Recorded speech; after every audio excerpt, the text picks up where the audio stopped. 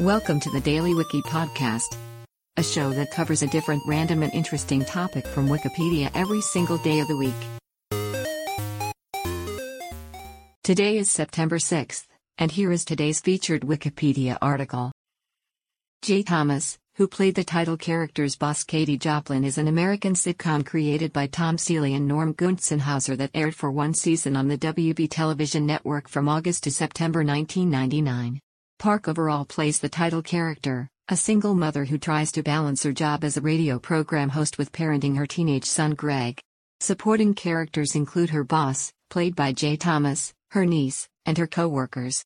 The series was optioned as a mid-season replacement for the 1998 to 1999 television season, but was delayed for a year after production issues.